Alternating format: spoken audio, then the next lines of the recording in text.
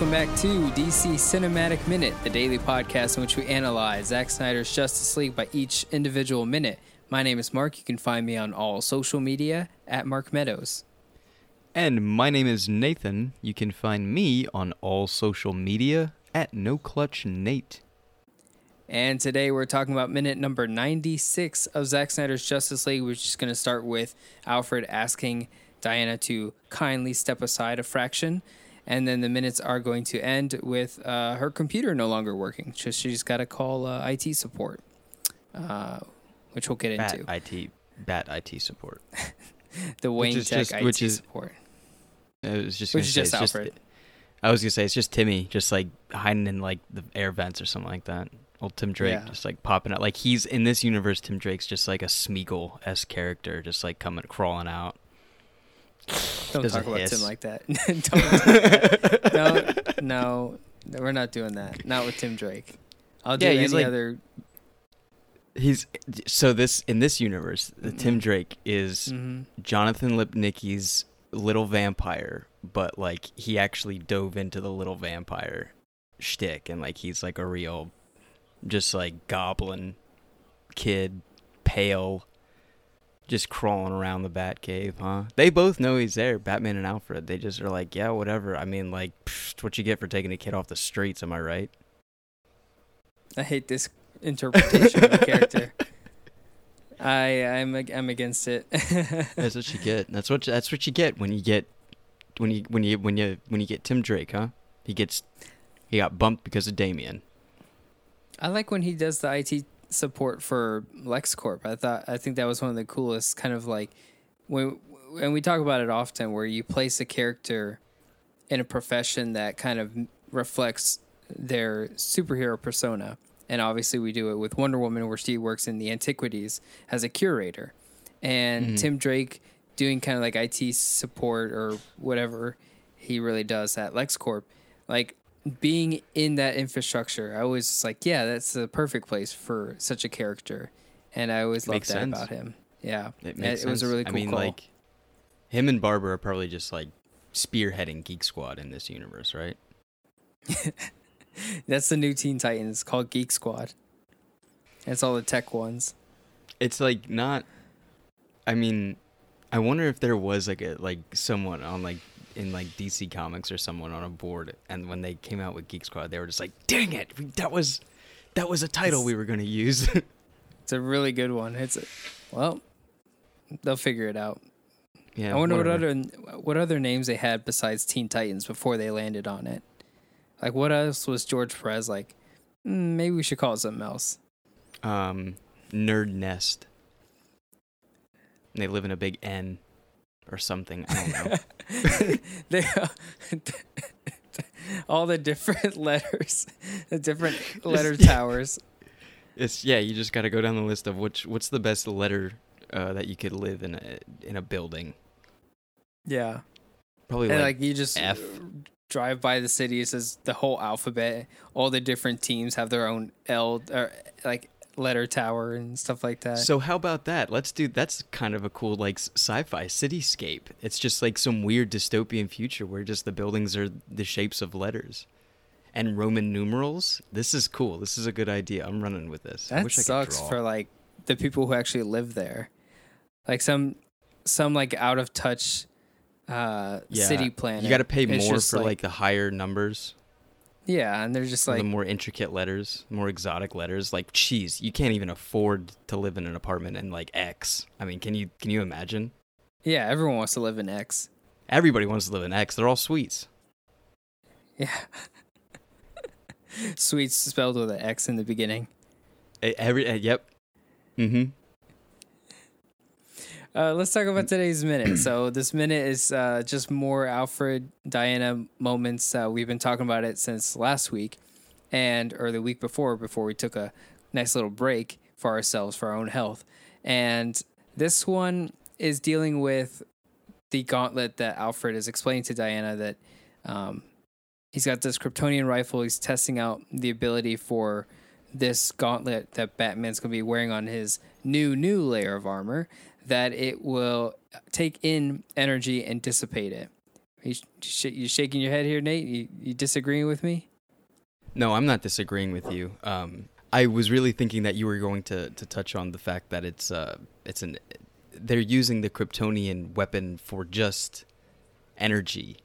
For the longest time, and when you were telling me that it was like that, they're incorporating like pieces of the scout ship, whatever metal, to like, make the armor and stuff like that, I'm thinking like, okay, Batman's obviously making armor to protect against like the certain ability of Superman or a Kryptonian, i.e.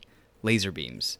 So I was always thinking that the gauntlets were just specifically supposed to absorb laser beams or just anything Kryptonian, really, and not just like this weapon is just a high powerful source of energy. It's just an energy absorber. Does that make sense? I thought it was more specific. I thought it was going to be, well, it is and it isn't. Yeah. Specific. Because on a broad term, it is meant to be able to withstand the various alien technologies, not just Kryptonian, but Apocalyptian and so forth. And what I had thought was that they were going to start using Kryptonian technology on the suit to protect him. And no, they just have the rifle just to test it out.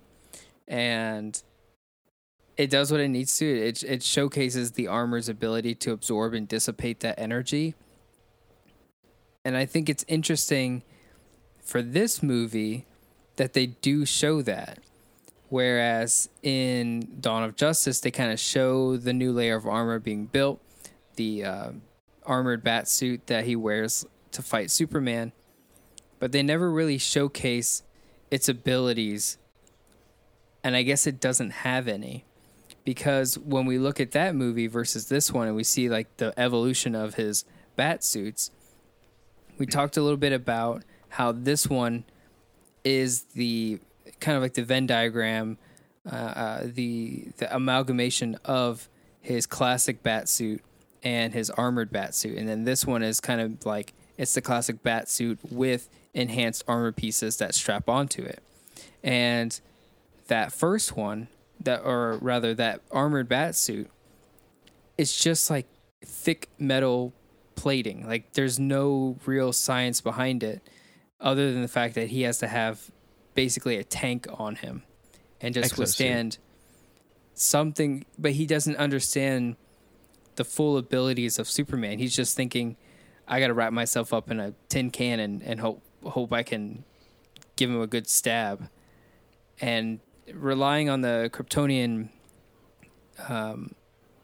the kryptonite grenades and also the lead grenades, really, depending on that grenade launcher that he builds and modifies, and then having the spear and having the armored suit, there's really nothing that he's planned to do what he's doing here, which is like, I got to be able to take in this energy and dissipate it. And these are aliens that are going to be shooting at me with ray guns and all these different things. So he's like, I have to start preparing the suit for that kind of exposure.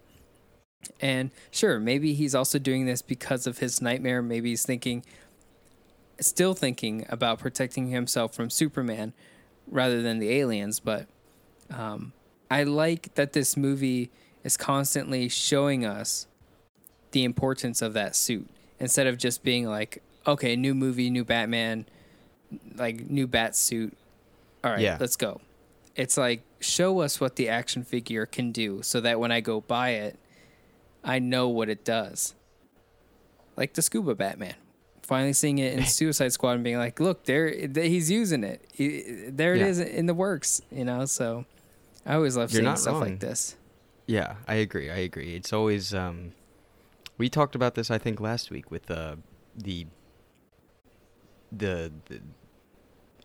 focus on the suit up process in DC versus, Marvel stuff now, and it does get taken away when you add a bunch of CGI and whatnot to it. At least with this here, I still have questions of like, well, what exactly was the armor plating?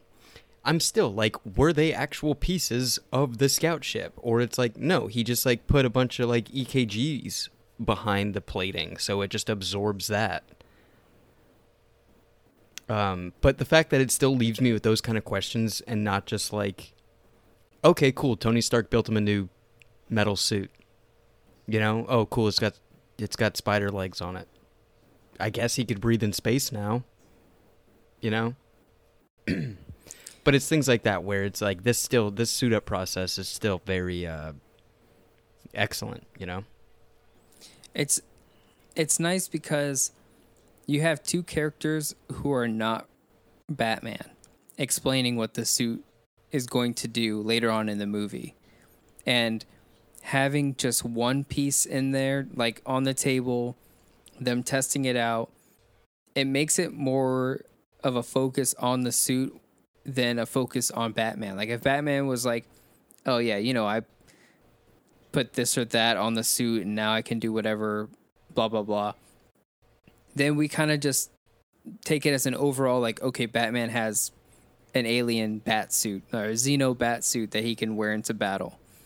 Whereas this is like, it's just the gauntlet that we're testing out. We're just focusing on this. Could the rest of his body take the damage?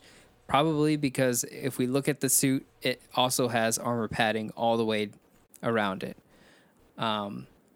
When we get to the resurrection of Superman at Heroes Park, we'll see that it's the classic Batsuit still, but he has the plating on the van braces only.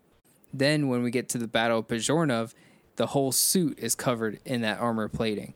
So which then we can go, okay, it worked. That meant they can replicate the rest of the suit. It's just something that for the little details that are, you get to appreciate the suit. I remember being like really upset that they changed the suit from the Dawn of Justice one to this Justice League one, especially when I saw the other version 4 years ago. I was always kind of upset with why did they change the cowl? Why are they putting like goggles and armor pieces on it? None of it made any sense. It looked really weird. His ears looked really pinched back. And none of it looked good, especially having Ben Affleck, who was completely out of shape for the reshoots, like come in and just like not having that complexion that he had for the character when he was really into the character and just limping through the whole thing. It was like just not a good sell for the character. And that's what these movies are overall, right? Like at the end of the day, it's Warner Brothers selling you merchandise. No, so like buy. Well, no, it's not. It's well, yes and no. Yes, they are selling you the T-shirts and the things that still say, you know, that still have the Batman and the Superman symbol on it. But our buddy Mike was talking about this, is that they have yet to have and never have had a face. You know, they tried Superman. You just say Dean Cain, and that's the worst choice that you can even go for.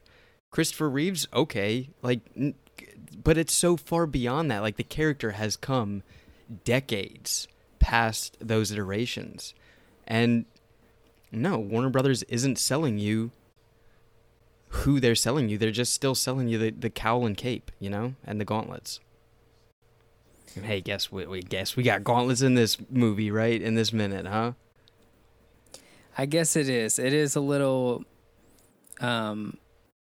bittersweet. They're not selling you Henry Cavill Superman. The Henry Cavill Superman, yeah. They're no longer selling you that. Ben Affleck Batman. They rarely ever put Henry Cavill Superman on marketing. You see Gal's, you see Ben Affleck sometimes. Gal mostly out of the three of them, because she still is their only live action. Besides, you know, we can go back and show, you know, but yeah, it is a little bittersweet now that I think about it. And even with the DC Fandom poster, like I know everyone that's on the newest DC Fandom poster is who they're promoting for a new release. But Wonder Woman on that poster and Superman on that poster, they're all not the DCEU version. And I get that. It's the end of an era. Yeah, it really is. Unless they want to, never say never, because whatever shark jumping they want to do stunt wise and stuff with getting actors and stuff, like, I'm on board for it. I'll see it, you know. Am I going to hold it in such high regards as Dawn of Justice and Zack Snyder's Justice League? No. Then throw Man of Steel in there as well, but, you know, no. It's not even, I don't know. These 3 movies were what I wanted, and it is what I got, you know? It's like it's the same defense that I have for the prequels. You know, episodes 1, 2, and 3 was the Star Wars that I grew up on, and that was what, you know, episode 3 is what everything led up to. So that movie is still my favorite because my whole childhood led up to that movie, you know? This story of Superman traversed 3 movies, and it's what it was leading up to. It's what I bought my ticket for in the beginning for Man of Steel, and I, you know, stayed on the train, bus. I see that, you know, especially starting with Man of Steel in this trilogy, I always see it as something I didn't ask for. It's like it's not the DC movies I wanted, but back then I didn't know what I wanted. And then when I saw these movies, I was, you know, at first I was like, I don't know if I like that. But then the more I started to watch it, the more I came across, the more I was like, this is a very phenomenal, you know, story being told about these DC characters in a way that I never would have imagined me wanting. And I think that's the biggest barrier for people to cross, is sometimes people go, it's not the movie I wanted to see. That movie's awful because it's not the Batman and Superman that I know and love and I grew up with, and yada, yada, yada. And they should make a movie about this. Like, it's so easy for them to make a movie about this. And it's like, no, it's not. It's never that easy. There's even with movies that come out now, the Suicide Squad, for example, there's so many people who are like, oh, I don't know why they did this with the character. It would have been so much easier if, you know, the character did this, or it would have been nice to see this character do A and B or C in the movie. And it's like, no, that's not how any of this works. You can't just easily retcon something in the movie to make it work. That's not how. It's so complex. Yeah. You're that's where coming fanfic comes in. Yeah, you're typing in 30 seconds on a comment on a Facebook post to fix a movie, quote unquote, that took 2.5 years to produce and put together and orchestrate. Like, you're out of your mind. And then they go in with some like quick judgment of, oh, this movie's garbage. Oh, this movie's a dumpster fire. It's like, you have no idea. You have no idea.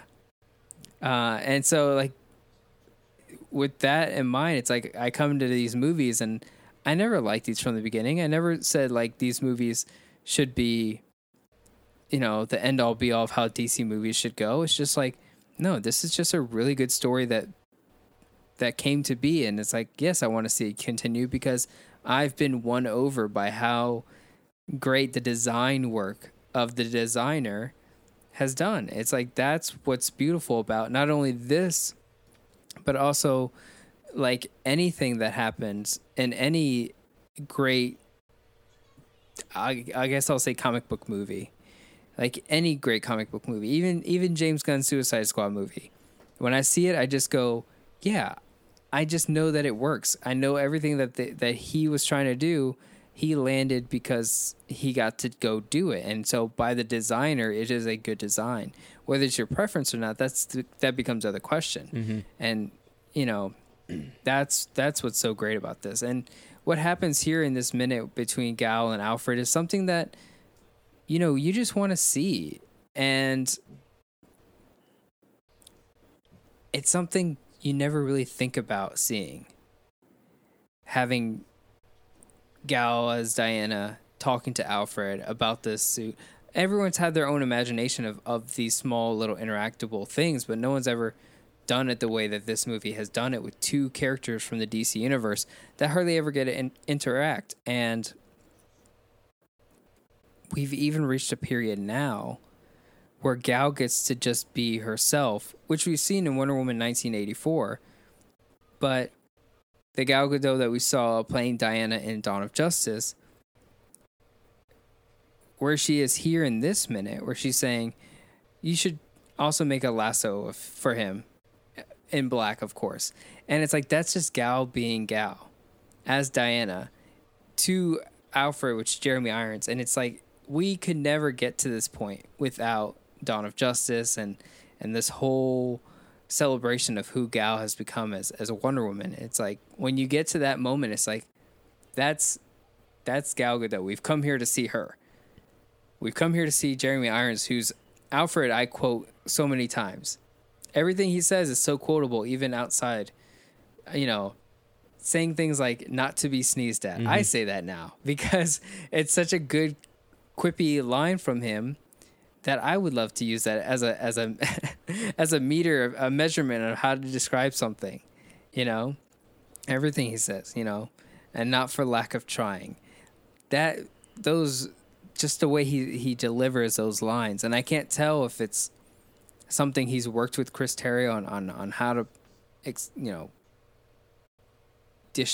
deliver to the film. I'm sure. But it's like, I'm sure it comes like, from Shakespearean as well, The man's an actor. It's so good. It's excellent. It's such a good bit that happens here. We were talking about, you mentioned before how it's Wonder Woman and Alfred discussing the Batsuit without Batman there, and I think what's key in that is the line from Diana. I mean, even from both of them, when they're, Alfred says, "Oh, it's Master Bruce's idea, Master Wayne's idea." It's like, oh yeah, totally, it's his idea. For him to have gauntlets that like absorb energy, Diana knowing full well, it's like, dude, those are like mine, like. Yeah. And like, still, it's good to have them talking about Batman without Batman, and it just shows like the pretentiousness in the Wonder Bat relationship. I don't know, it's just a little fun little jab. Yeah, it really is like someone coming up with like multiple ideas of how to go about making these scenes work, and then just not being the first idea. Like, it would have to be through multiple iterations of writing the screenplay where you're just like, this would be a nice way of having to explain what's going to happen. And just like, we'll do a scene, I have this interaction in my mind of Wonder Woman and Alfred. No Batman, but just the two of them talking about Batman, because we want to have a conversation about Batman, but not necessarily having him always there to explain something to the audience. So we'll have the two characters who are closely related to him in proximity, and we'll have Gal and Jeremy do a scene together.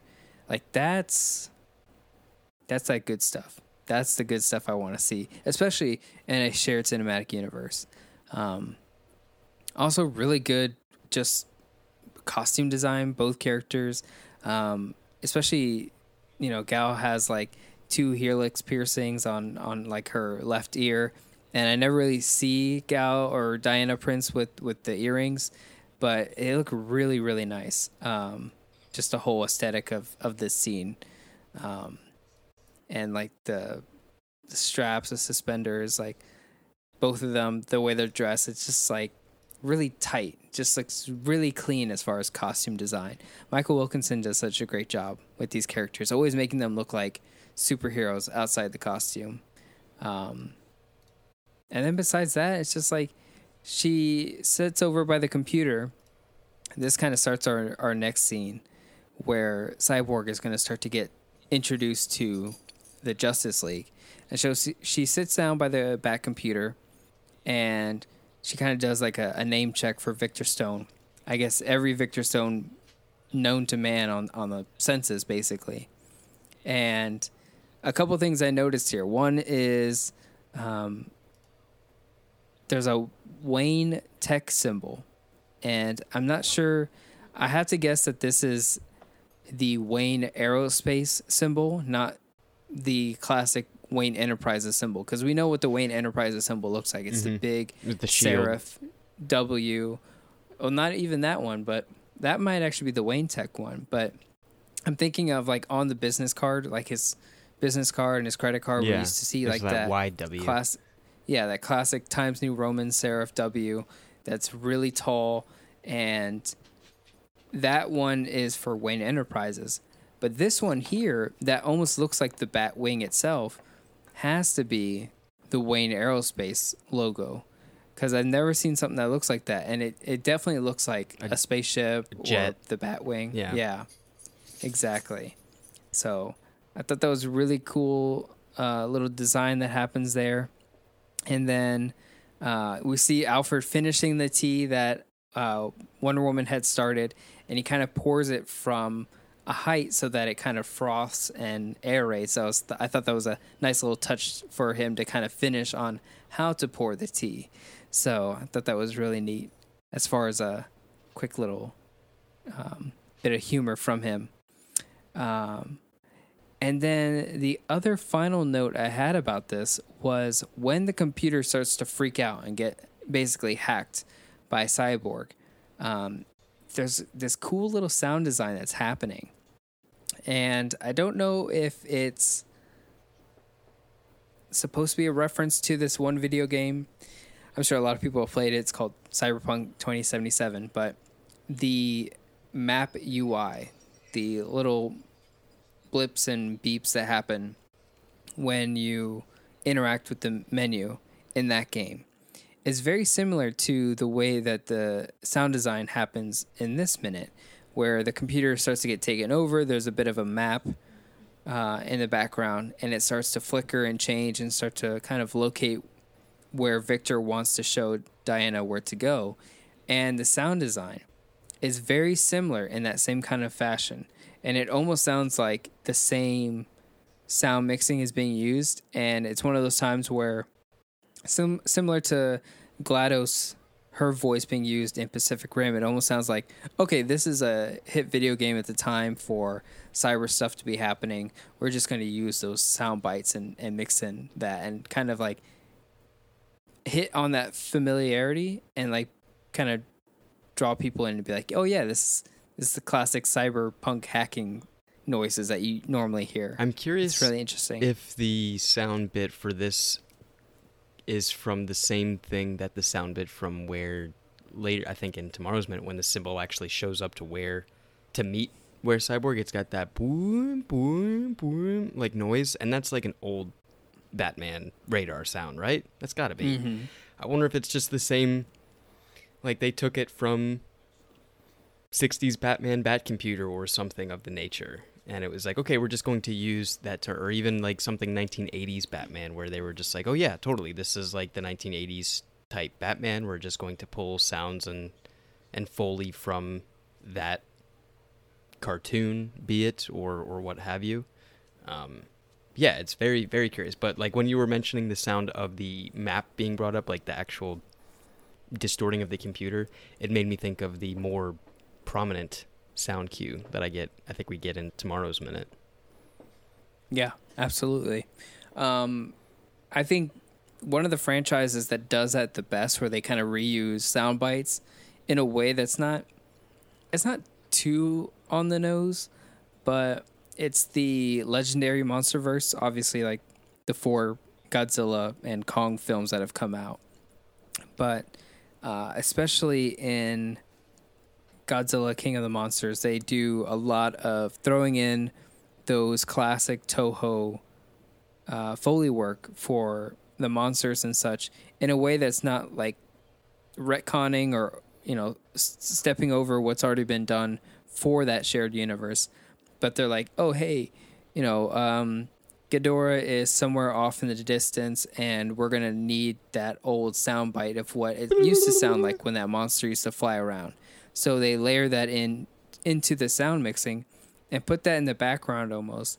And you can hear it if you listen for it, which is a nice touch, but it's not, overbearing in the least. So it's stuff like that I've always enjoyed. So yeah, if it were to be, we're taking, the 66 Adam West Batman Batcomputer beeps and boops and just kind of like lightly sound mixing it in. That's a really cool stuff. And to bring Star Wars again, like Star Wars does that too, with, what's his name? Matt Woods, voice of Grievous, and Ben Burt. When they do sound mixing, they take in all those jet engine noises and sounds from like Flash Gordon and feed them into the technology to kind of bring it back to that age of the 50s space television and stuff like that. So yeah, I'm totally on board for that. But with that being said, let's go ahead and wrap up for today. If you guys enjoyed everything you heard, you can find us on all social media at DC EU Minute and the Facebook group, the DC Cinematic Minute Listener Society, where you can join us to talk about today's minute or any minutes you guys are catching up on. We'll catch you guys tomorrow for minute number 97 of Zack Snyder's Justice League.